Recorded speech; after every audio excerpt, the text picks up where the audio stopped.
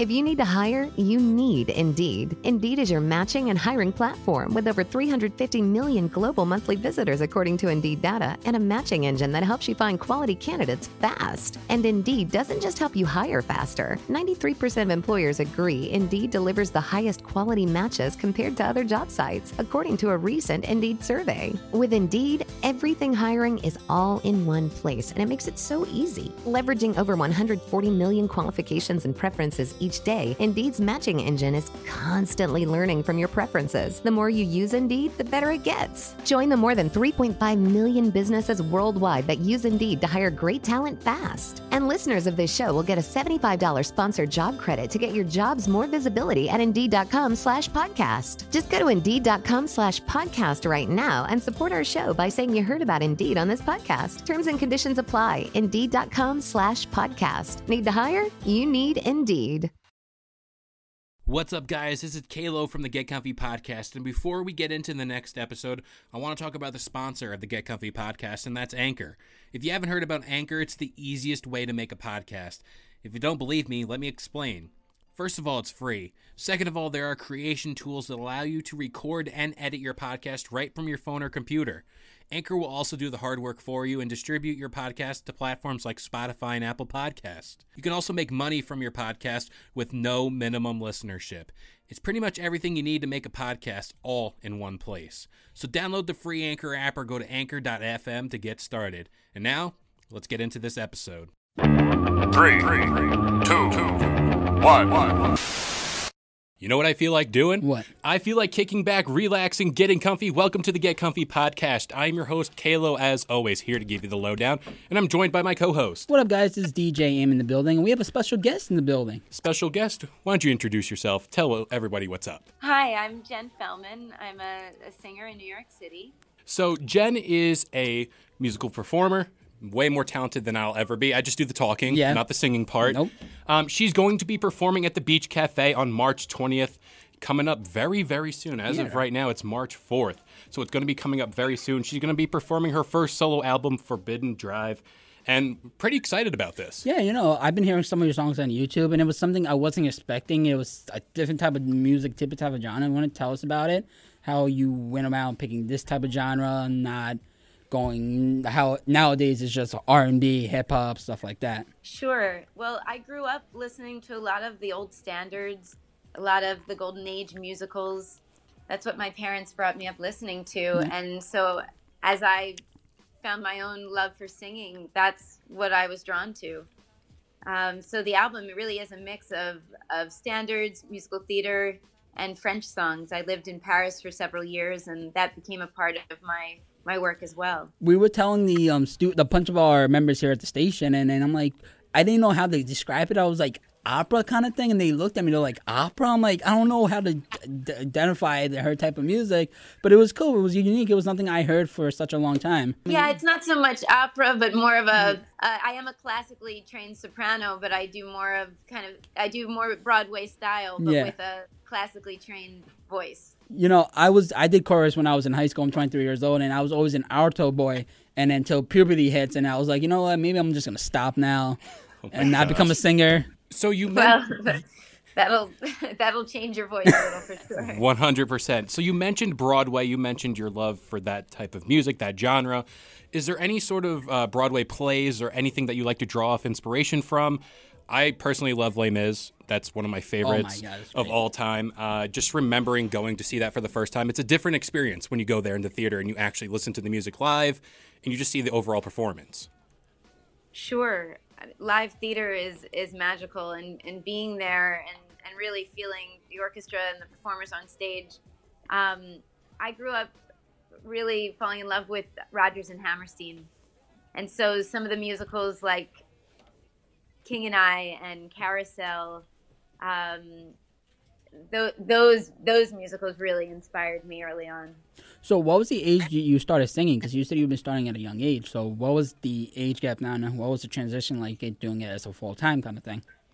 Yeah, I was always singing as a kid. My dad was always singing around the house, and I would perform earlier performances I did as part of the Philadelphia Folk Song Society. They would have a kids open stage. But my preparation for that just, built, and my interest grew. And really, I was 17 when I decided that this is what I had to do professionally. Yeah. I had already taken lessons and was involved in many productions, but there was something that clicked when I was 17. I always started singing around the house too, but the only thing was my sister said I was bad and always threw stuff at me and told me that you're a horrible singer. Stop it. You're ruining the song. They hooked you off the stage. Yeah. That's great. Well, I was lucky to have a lot of encouragement, so. So whenever you started your musical journey, were there any sort of thoughts about the genre, or did you already have in mind of what you wanted to do as far as jazz, standards, musical theater, stuff like that? It was already there. It was already ingrained in me. I grew up watching all the old Hollywood musicals, and I think when you start to feel a love for Broadway and musical theater, it just becomes a part of you. The old standards are really special. I think the way they wrote lyrics and the way they expressed things is very different than today's music, and there is a more kind of romantic, kind of old time feel to that, and that always has appealed to me. I wonder if I should have been born in an earlier time. I feel that 100%. And when talking about our love for music, we play all different types of songs here at the radio station. Are there any guilty pleasures in music that you have? Because I always get constant flack where I like the Backstreet Boys. I like country music. That's my genre. That's what I like. Granted, I've been coming around country music with him, but Backstreet, I always bash him about it. Yes, 100%. Yeah. I mean, as much as I love Broadway and everything, I do have other interests. I'm a big LeAnn Rimes fan. Speaking of country, there it is. Yeah, I mean, oh gosh, off the top of my head, was just talking with a friend last night about how much we love the Fugees. Yep. There's in 70s and 80s songs, like there's a lot that I love listening to, even if it's not the genre that I sing. Growing up, I listened to Michael Jackson, Prince, and all these guys, Nelly, T-Pain, all that. If you can perform with anybody right now on stage, who would you want, on a track or on stage, would you performing? Somebody who's alive right now? Alive or the passing as well, both you could do. I would have performed with Judy Garland if I could have ever been given that gift. If it was somebody of more recent years, definitely Whitney would have been a dream. Judy was somebody I grew up watching, and whose presence and voice is still there today. The movie just came out about her. Yeah. But yeah, Whitney's another incredible talent. So you're going to be performing here in New York on March 20th at the Beach House, and I just wanted to kind of get your opinion on performing, like your first time performing on stage. Like, what was going through your mind? What were you thinking about? Because I know getting in front of people and performing, whether it be songs, whether it be acting in general, there's a lot of nerves that come with it. I just want to get your opinion on and your thoughts about your first time up on stage singing songs. Yeah, nerves are definitely a part of this, and sometimes you have to fight through it. You have, kind of seeing nerves as a good thing. If they're not there, then something's wrong.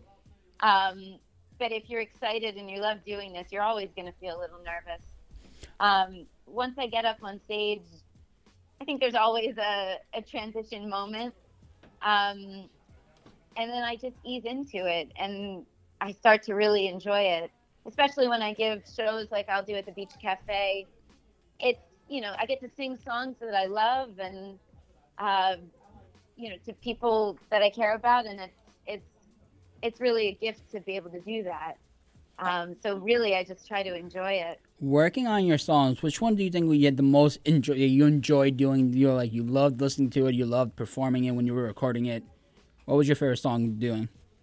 Well, there is an original song on the album called New York Treasure, and it's the first original song that I've ever recorded. I collaborated on it with my music director and arranger, Bob Goldstone.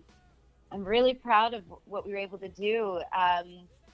It looks back on a past relationship and a very magical moment in New York City. And it was exciting to be able to record my own lyrics and my own story. And so, yeah, that was a lot of fun and exciting. And anytime I get to perform it is really exciting as well. So you said you lived in France for a little bit. You're performing here in the States. Is there any difference between the crowds as far as, especially performing all over the place? Is there any difference between the crowds as far as like New York crowds versus, I don't know, Midwest crowds, or out in California, out in Vegas? Is there any difference between the crowds, or are they kind of all the same? Well, in the U.S., I have performed more on the East Coast, Okay. I'll say. But there is a difference between French crowds and American crowds. There's a different way of relating to the audience. And after living in Paris for 4 years, I started to understand the people there more, the humor. So the way I will speak in between my songs is different. The patter, the jokes. Gotcha. You really do have to take into consideration who your audience is, and but it's a lot of fun, and I'll change the songs that I'll sing for a French audience versus an American audience, for things that they might relate to more, things that they'll appreciate and get excited about. But in general, I do sing in French and in English basically anywhere I go. So was it hard to learn the sing in France, or was it a natural thing that came to you? Well, I went to France for the first time when I was 13 with my parents, and some seed got planted, and I kept wanting to continue to learn the language. I continued through high school and through college, and was lucky to have professors who really encouraged me to keep with it. I studied abroad in Rennes, in Brittany, and it was after that I knew I wanted to go back and maybe sing and live in Paris for a year. And then once I was there, I didn't want to leave. And once you're living there, learning a language, if you're really forcing yourself to interact with native speakers, then you learn it much quicker. Singing in French is really very fun, and I've realized I even express myself differently when I sing in French versus English. So performing all over the place and kind of experiencing the world as it be, especially on the East Coast, it's like a melting pot of cultures. Is there like an end goal? Is there like a venue that you just like, that's the goal? Like some people say Madison Square Garden, some people say the Coliseum. It's all different. What is your best venue that you want to perform at, that you want to just show the world what you can do personally on a bigger platform? I think in general, my dream is to sing on Broadway. So there are multiple venues for that, multiple theaters, but to reach that goal would be a great accomplishment. And it's something I'm working towards, as a lot of my fellow performers are. But it's a process, and this album was very much a part of that, of building, who I am and what I have to offer. And but to sing on a Broadway stage here in New York City would be very exciting. Singing at Carnegie Hall would be very exciting as well. Yes, I can just tell by the way you're talking about your music how much you put your effort into this. And there's always that saying, if you're not going to put any effort into something, you might as well not do it. But hearing you talk about all the different types of music you've sang over the years, about your performing, I mean, here, Forbidden Drive has 13 songs on the track list. And it's just really great to see how much you're putting into this and how much you're willing to expand and go beyond your boundaries as far as singing-wise goes. Oh, thank you. Growing, you said Broadway, and there's a lot of people that broke out of Broadway. Hugh Jackman comes to mind, who started off in Broadway, and now he made his way into movies. If you ever made it into Broadway, would you see yourself going into the movie route or staying on Broadway?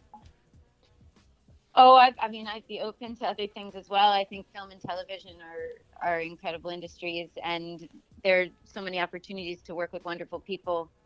I would be open to all kinds of opportunities. For now, if I'm going towards Broadway, the place to be is New York. And so But if things expand past that, then I'm always open. Also, the thing is, so on Broadway, if right now there's a lot of Broadway shows, New York City is the place for Broadway. What is one thing would you want to be a part of? What Broadway show would you love to be a part of to see as well? Oh gosh, there's so much going on. I mean, a current Broadway show. Yeah. Company is on stage right now with Patti LuPone. That's so exciting. But even plays like Plaza Suite with Sarah Jessica Parker and Matthew Broderick is coming soon, and things like that really excite me as well. So I just want to tell the audience again, Friday, March 20th at 9:30 p.m., The Beach Cafe. You're going to get your tickets on thebeachcafe.com. You're going to see, of course, our guest today, Jen FELLMAN. She's going to be performing live at The Beach Cafe March 20th, 2020. Definitely go check it out. Yeah, if you have any social media you want to, so our listeners can follow you. Yeah, my social media, you can follow Jen FELLMAN, JenFellman on Instagram for sure, Facebook. Those are both great. And again, don't forget, Forbidden Drive is now currently available on www.broadwayrecords.com.